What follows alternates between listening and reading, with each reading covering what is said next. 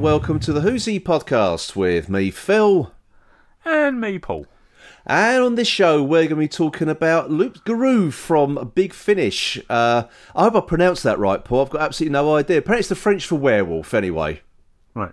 So I've probably done it a vast disservice, if I'm perfectly honest. So we're off to a good start after being away for a while. But before we go any further, there is no news really at all, is there, Paul? There's absolutely nothing.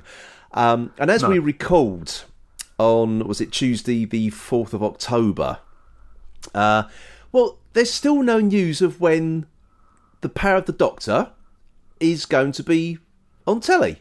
No. No. The minute when we knew it was October, I immediately booked a holiday, and it may be that I true to form. Paul was booked a holiday.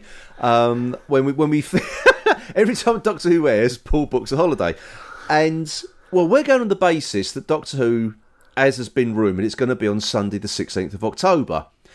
But as we record, there's been still no. We're little over, we're under 2 weeks away now from that potential air date, and we've seen nothing. Absolutely nothing. I can't believe that it's going to be that weekend. No, I've got a funny feeling it's going to be pushed back another week potentially, but who knows? I mean, really, who knows? It's absolute silence from the BBC on this, and to be honest, they appear to have not even ramping up the centenary celebrations full stop. No. It's the whole thing's really bizarre. It's you get the occasion. I mean, a few weeks ago there were more trails for the BBC's 100th centenary than what we're getting at, and the BBC is 100 years old on the 18th of October.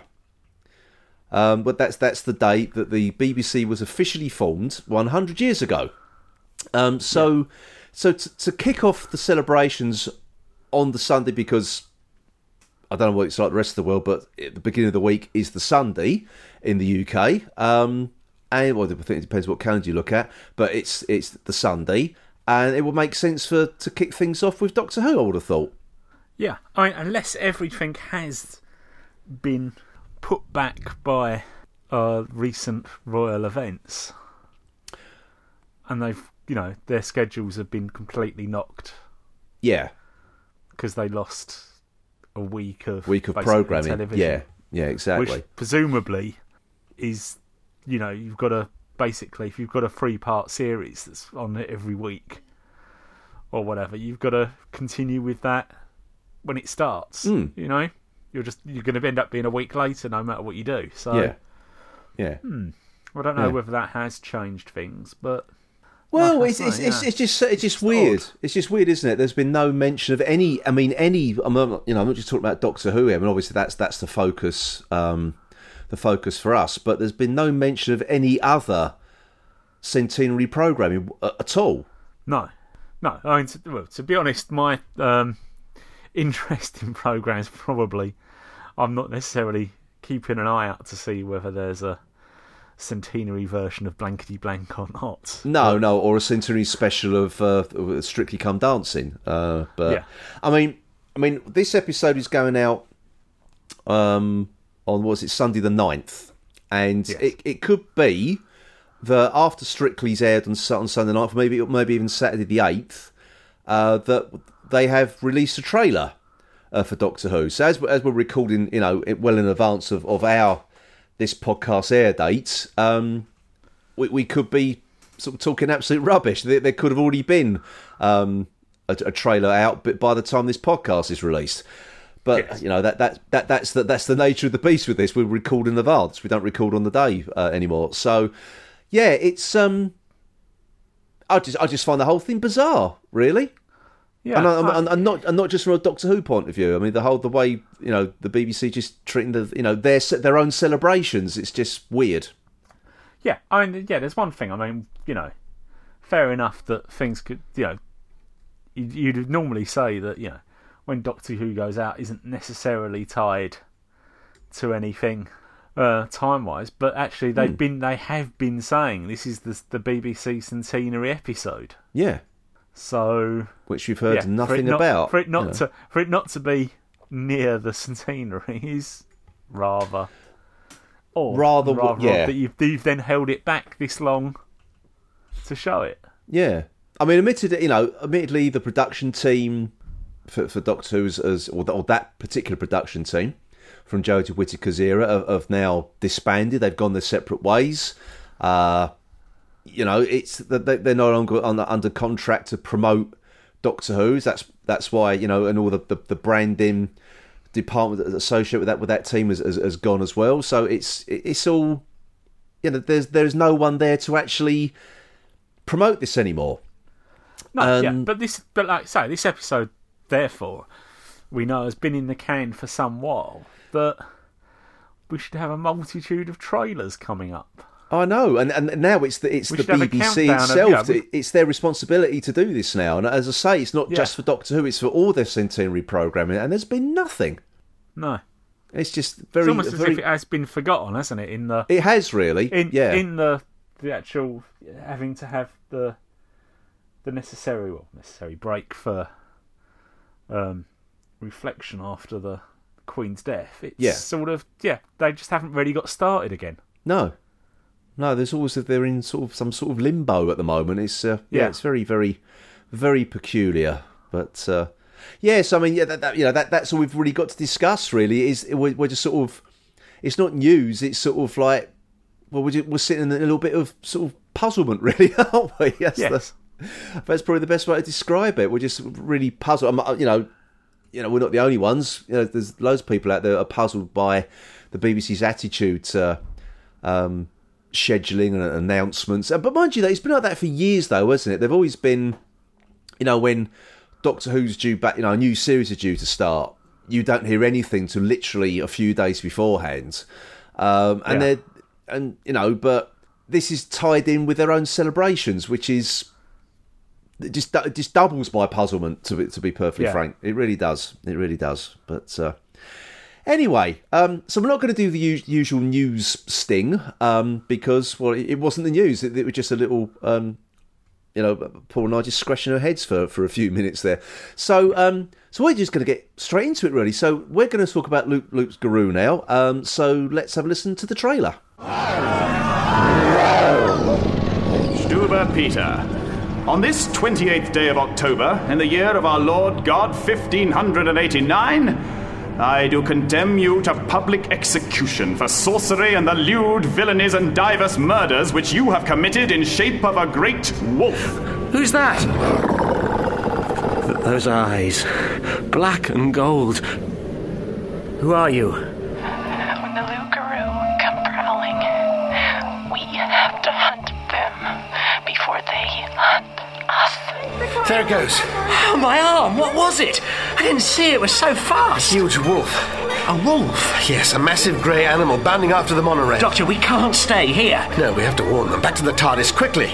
There's more than one way to catch a train. Never absolve me. I can never rest. Never. I stalk the earth for eternity.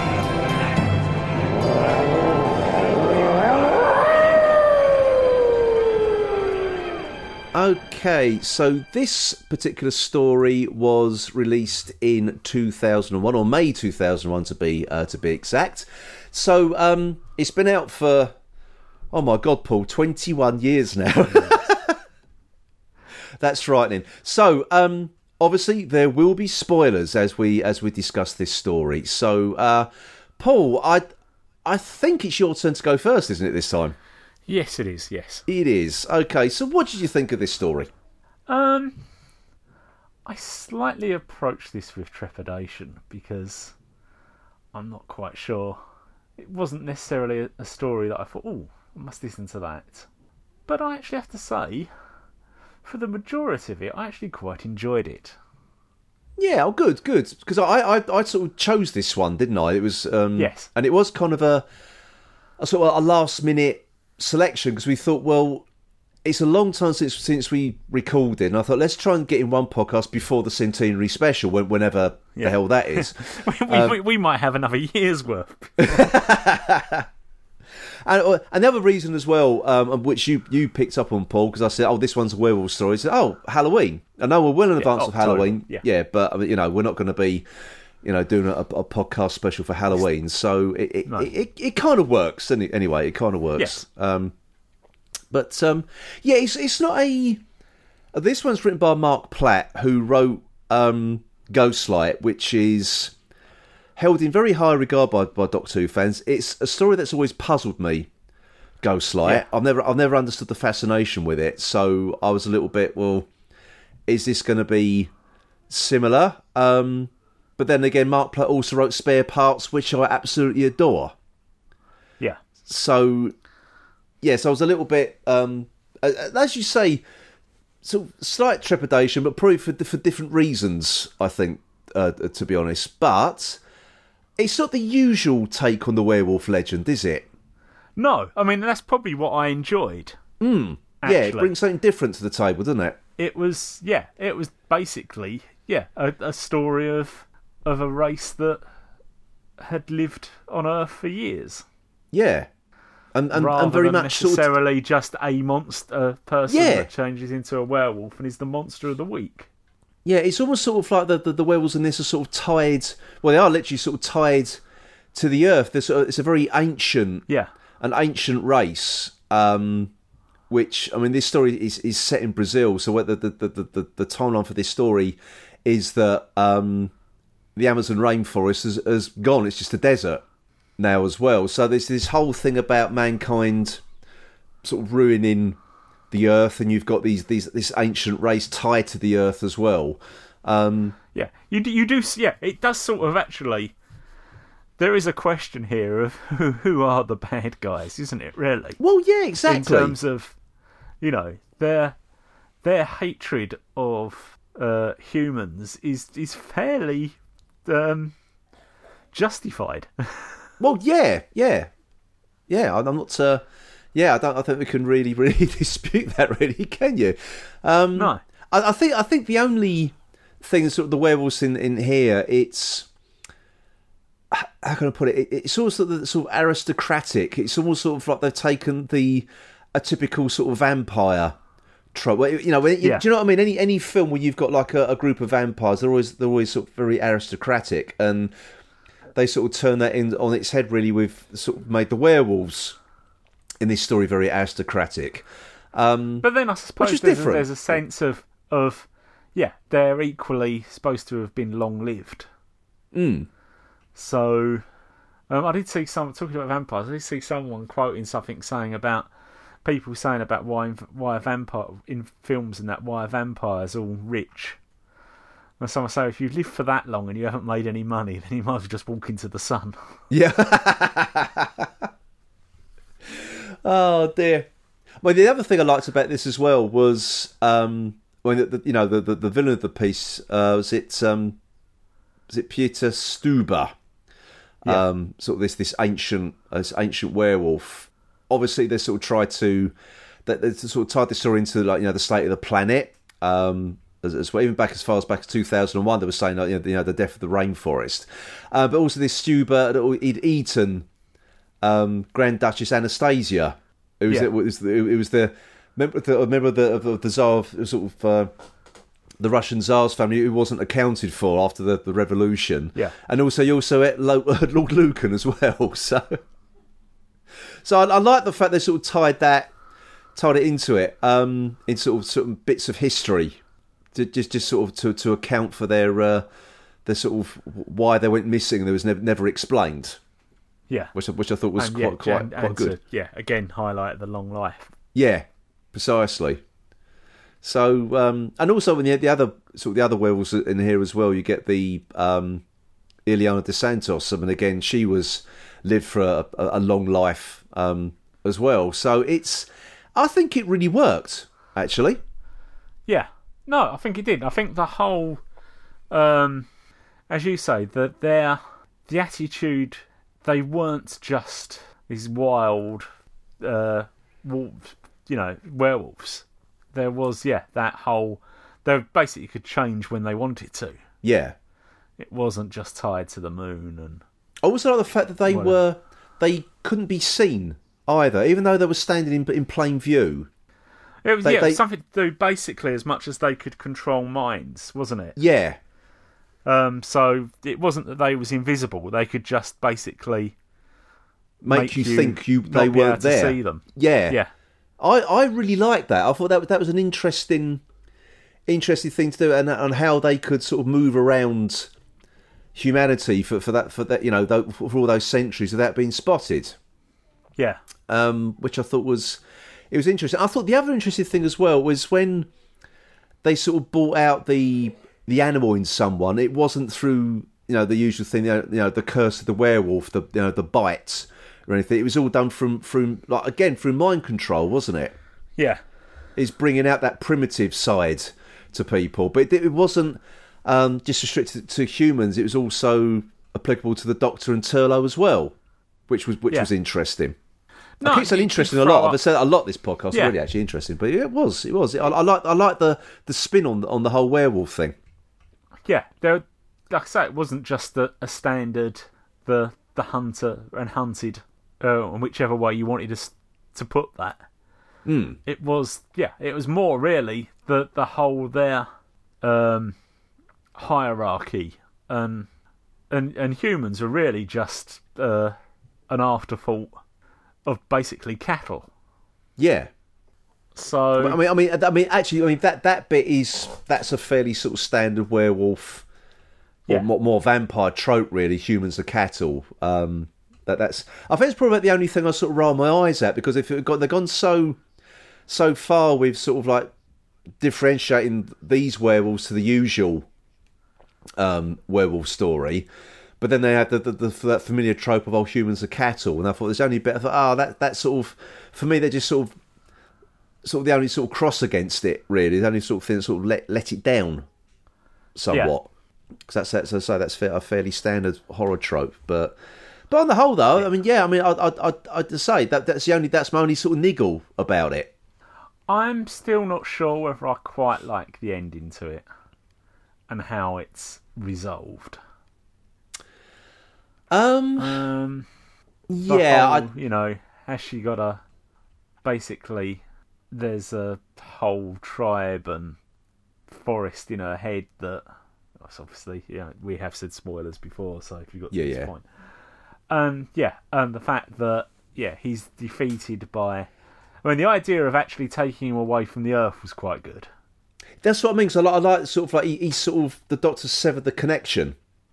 Yeah.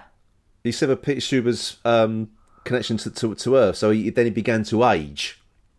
Yeah, and die. They also had the fact that their cars could fly, but they wouldn't go more than a foot or so off the ground because they had to have that connection. I thought that was quite an interest. I thought that was quite a lot. I quite like that. Yeah. So then that made the actual that bit of it really good. Other than I just don't quite know how I feel about that. Do you know? I was going to ask you about the Rosa Kamen character, who's sort of like she's the she's the werewolf hunter of this story. Yes. Yeah, you've always got these things always got a werewolf hunter. I wasn't entirely certain. You said like this Mind Forest thing, and she was talking to her grandfather on this watch that didn't seem to mean anything come the end, actually. I was a little bit sort of... I must admit, I listened to this, the once, but I was a little bit sort of confused about how she sort of came about, why she had the Mind Forest. Was it just more like another trope with mind control, kind of like the werewolves in this story? But the fact that she could, I could almost sort of even think that there's a sense that she carries the memories around, and it's that's alive in her head. But then to actually have Peter Stuber then enter her head, and continue living his life there away from his body, quite that just sort of I'm not sure about that. I don't know. It may be something that the more I think about it, and the more if I listen to it again, that I actually okay with. I just couldn't quite. It just seemed I don't know, a bit of a soft ending. Yeah, But I'm not quite sure how else you end it, to be honest. No, What would have been a more satisfying ending? I know. I think this is why I come back to why I was a bit nervous about the fact that Mark Platt wrote this, because I know how confusing what is to me anyway. Ghostlight is. Yeah. When he's trying to do something a bit more ethereal, and he's kind of doing the same thing here as well. So I get the werewolf aspects of it, but the Rosa Kamen aspect with the Mind Forest, I didn't get at all. It just seemed to like there was something missing. Yeah. Again, to fully there was no fully real explain explanation as to why. Yeah. You're just saying, yeah. And that was the thing, yeah. And also, yeah, as you say, it starts off, and you don't know whether she's actually recording her faults for her grandfather, who she's just buried. Yeah. It seems. Or I actually didn't even know whether she'd buried him in a capsule, and she was actually talking to him in the capsule, although he was dead, you know? Yeah. That's what I was trying to work out with that. Trying to work it out, yeah, exactly. But no, but she then the whole shit. Then so that which I could sort of get, you know, that she's still that tied to him and whatever. So then the whole thing that the people of her tribe are all in her head. Then why is she then having to communicate with her grandfather in that way? That's the sort of confusing watch thing.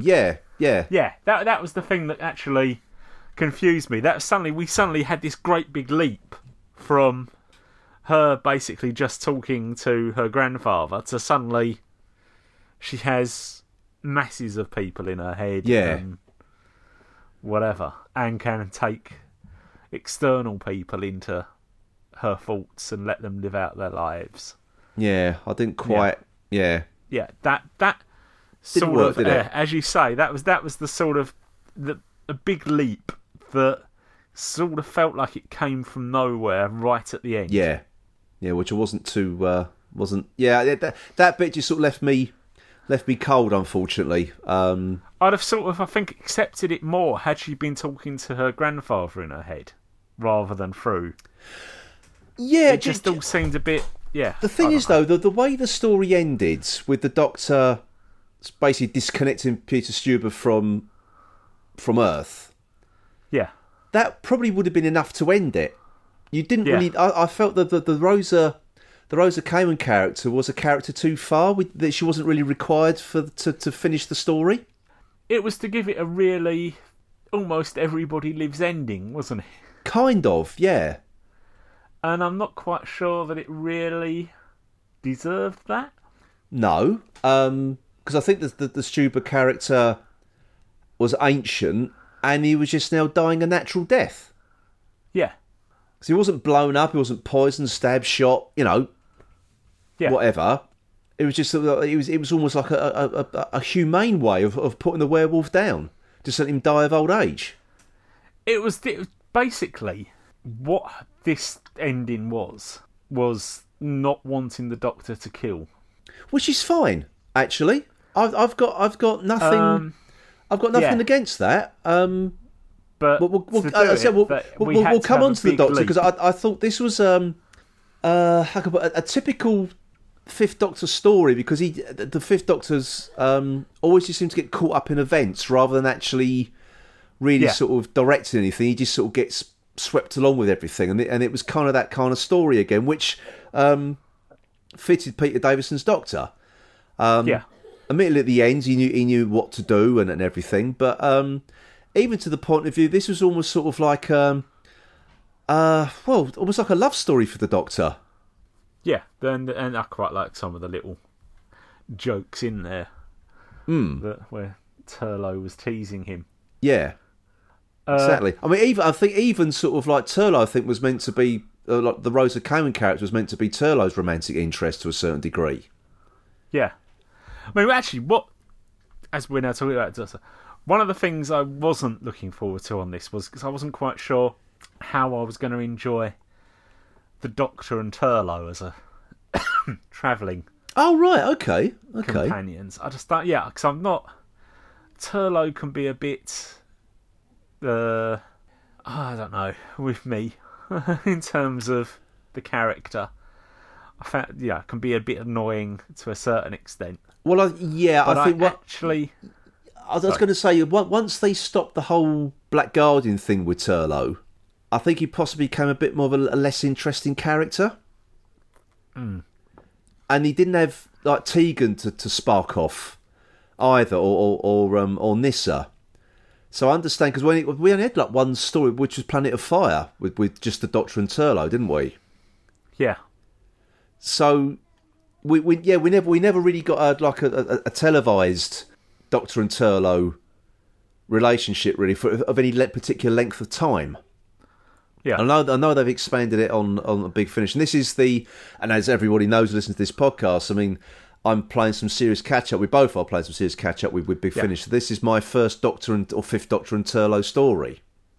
Yeah. But I thought they worked really well. I thought it was all right, actually. I did. That's actually what I was going to say. I think actually they're together. There was enough respect for each other. Yeah. Which sometimes was missing from the TV stories. Yeah. And the gentle having a go at each other to a certain extent was, I think, worked really well. Yeah. And you did feel that there was actually a friendship there now. Yeah, exactly. Yeah, I did. Yeah, I thought it was really good, actually. As you say, that it's and they both got to do things on their own as well, which was a typical. Yeah, the companion has to be split up from the Doctor, and I think it's a 4-part story. It worked really well. I didn't feel it dragged at all, even when sort of the Doctor was off doing his own thing and Turlough was doing his own thing. It didn't drag at all, and I was actually sort of quite looking forward to getting to the next episode. I want to see how this is going to play out.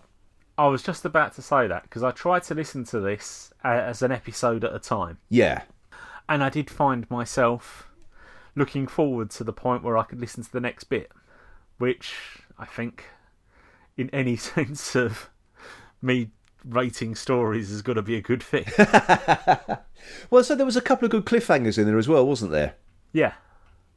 As well, but just I was you actually got involved in the story and wanted to know how it was going to play out and how it was going to end, which perhaps actually then ultimately probably heightened the feeling of slight disappointment in the actual ending, because I had invested quite a lot of goodwill in the story until then, if you like, for want of a better phrase. But yeah, so it probably never was going to be able to come to a satisfying conclusion, because actually I had enjoyed it too much in the first 3 episodes. Yeah. If that's not praise. It does sound a bit like that. It does sound a bit like that. It wasn't bad in the 4th episode. It was just too good in the first 3. Oh, exactly. No, that's a good way. Well recovered, Paul. Yeah. No, I thought and also the rest of the cast are really good as well. Actually, as I say, we talked about Peter Stuber, which I was surprised to learn was actually played by Nicky Henson. Yeah, I've only actually just looked at the cast before we was about to record. Yeah, which I mean, I think for people of our age, Paul, he was the guy who was trying to hide the girl in his room in 40 Towers. Yeah. And really I just don't really know him from doing sort of, I'll say, comedic roles, really. Yeah. But then again, I sort of then think he was in things like The Witchfinder General with Vincent Price in the late 60s. I think he was in another, I can't remember the name of it now, actually. There was another British horror film, but in the early 70s, he played this. He was a member of this biker gang who resurrected themselves from the dead. He has done a few sort of horror themed things actually. So, but I just didn't recognise his voice at all. No, I have to say I was a bit slightly. The roars didn't quite. I don't think. No, because because it was obviously it was the same with all of them, really, wasn't it? And all the actors who were playing werewolves did their own werewolf growls and roars, and it was sort of treated slightly by sort of audio effects. But yeah, that didn't quite pull off, did it? No, the whole... I mean, yeah, because it actually sounded a lot more sinister when he was just talking than... Yeah, rather than doing werewolf noises. Yeah. Yeah. But then again, this is sort of fairly sort of early days of Big Finish, wasn't it? Yeah. You know, so I mean, even sort of like the theme music is the classic sort of Delia Derbyshire rendition of Doctor Who, rather than sort of Peter Davison's was it Peter Howe rendition of Doctor Who, the theme tune. Yeah. So it's so it's very, very early days for Big Finish here. So makes you wonder how it would have been if I'd done this a few years later. Yeah, I think they'd have probably been a bit more confident in what they was doing, I suspect. Yeah, it was just basically, let's get a group of actors in and let's do it as a play. Still was that sort of attitude. But no, I mean that again was just a minor. Very minor thing. Sort of went, exactly. So might have been better just not bothering with I know. yeah. Rather than it being just use some wolf noises or something, you know. Yeah. Now, of course, the other big name in the cast, or there's two other big names actually, but one of the others is Eleanor Bron, is Ileana de Santos, who sort of like takes a shine to the Doctor. Or it seems to be more of their werewolf code, doesn't it? If you're gonna, it's sort of like, you know, if you're sort of gonna be defending, you almost start there. You become the werewolf's mate, as it were. Yes. Which the Doctor, as you say, that's what Turlough was teasing the Doctor about. But again, I thought she's got such a recognisable voice, Eleanor Bron. I thought, I don't know if you twigged at all, Paul, but you know, I sort of twigged it was her straight away, and I thought she was really good. Yes. Actually, I mean, I have to say, I mean, there wasn't actually, and I think the cast, I think, worked well for all the roles. Oh God, yeah. There wasn't a particularly for that doesn't quite. I mean, like I said, the only thing I'd pick out was the werewolf noises. Yeah, but the actual performing of the parts was excellent. Yeah. And of course, the other big name of actor playing the character of Dr. Hayashu, Burt Kwok. Yes. Or Kwok, however you pronounce it. Again, another instantly recognisable voice. Yes. But again, I think it's obviously we think of him as Kato from the Pink Panther films, but he's played a lot of serious roles in his time. Burt Kwok, hasn't he? You know, he's been in two Bond movies for Christ's sake. You know, so. Yeah, he has been the go-to actor for that sort of character. Yeah. For longer than we've been alive. Yes, I know. It's precisely. So again, do you think his character was another one you could have easily done without, though? Because he just explain it. He's travelling with Ileana de Santos's sort of entourage. Again, it's aristocracy and all that, and he's trying to find. Well, basically, he's sort of like trying to cure Ileana de Santos' son Victor of being a werewolf, but it's not all. He's not all he seems, is he, Dr. Hayashi? No. Well, he's trying to help stabilise him. Yeah, and get him back to normal werewolf equilibrium. But. Yeah, actually, you find he's actually doing a lot more than that. Yeah, precisely. Which the Doctor rumbles fairly early, doesn't he? There's a question of double and even treble cross by him. Yes. In terms of all the work, which actually I think was quite good. I mean, and I think actually, the idea of, I do think he works because he's obviously the fact that her son's ill, then has a doctor. Then obviously that's why instantly the Doctor's welcomed into the group. Yes. So, and then the fact that actually he's of dubious motives himself, sort of, just adds another layer, which I thought actually made a quite enjoyable layer to it. And actually, you're then sort of thinking, part of you is almost not quite sure what is the story here. Is the story Peter Stuber and the Santos, their relationship, or is it the son? Yeah. So I thought that actually worked quite well, because you didn't quite know where the story was going, or what actually why the story was going. Yeah. It was sort of where's it? And then there were quite a few sort of plot strands in here, which I think this is what made it interesting. It wasn't a straightforward werewolf story, was it? There was an awful lot going on, and also even sort of like Ileana dos Santos's entourage. She couldn't really trust them either, because Peter Stuber had that hold over all of them, didn't he? Yeah, because that mind control thing. And they was really effectively looking to social climb. Oh God, yeah. So no, I thought there was lots of interesting little conversations that was going on, and you weren't quite sure were they going to become the main plot or what. So no, that's what I quite liked, and I think that's what kept me wanting to listen to what was the next episode, because it wasn't, you didn't have any idea to guess where this was really going, and I certainly didn't see where it was ending. No. Oh dear. No, do you know what? I mean, I'd be quite happy just to leave our review discussion, whatever you want to call it, there really, because I think if we go any further, we'll just start nitpicking, and I don't want to do that, because I've genuinely enjoyed listening to this story. I really did, and I probably have more than I wanted to as well, actually, already. So I can totally enjoyed that. I was literally listened to it as quickly as I could once I started, and I think that's a sign of a good story.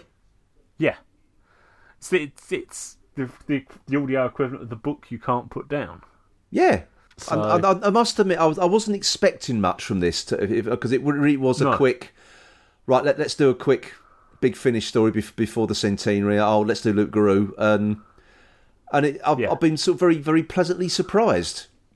Yes, really. So maybe we should do that in future, Paul. Not put too much thought into it. Just think, right, okay. Well, next one's going to be a Sixth Doctor or Seventh Doctor, or Eighth Doctor, whatever, and just go. We'll do that one, and that's it, and just off the cuff. Put all the names in a hat. Yeah, pick them. Just pick one out. So randomly.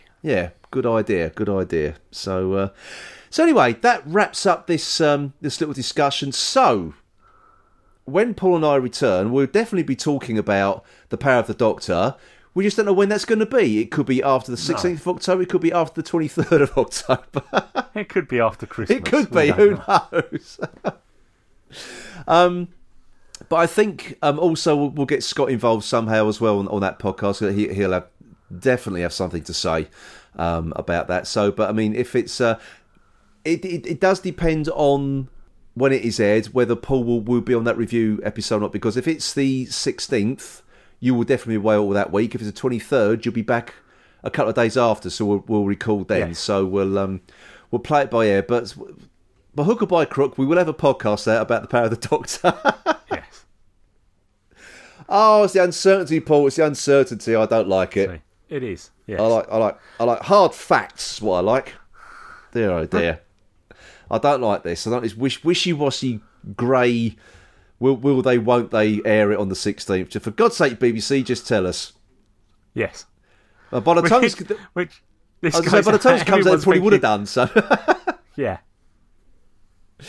Oh God. Oh well. So there we are. I think we'll just leave it there before we sort of waffle on any more about the air date, because as I say, by the time this goes out, everyone will know what the air date is. By the time we stop recording, we might actually open up. Yeah, I know. It's probably been, as we've been recording now, it's probably been announced on Twitter. Yes. Confirmed time and everything. But all we do now, it's an hour and a half. That's what we do now. It's an hour and a half long. So it's finally, Paul, it is actually going to be feature length. Yes. Which is, I know there's a lot of people out there not looking forward to it, because they're saying that to be the usual Chibnall stuff, and they can't wait to see the back of Jodie Whittaker, which I think, well, you're watching it all for all the wrong reasons then, aren't you? If you're Doctor Who fans, watch it because you enjoy it. And that should be the end of it. Watch any programme because you enjoy it. Exactly. if you're watching a programme just to moan that it's not as good as you wanted it to be, then you're a Doctor Who fan. Well, yeah, exactly. Yeah, or Star Trek fan, or a Star Wars fan, or Lord of the Rings fan now as well, Paul, it seems. So. Oh, God. So, yeah, let's leave it there. So, until next time then, it is goodbye from me, Phil. And goodbye from me, Paul. Goodbye.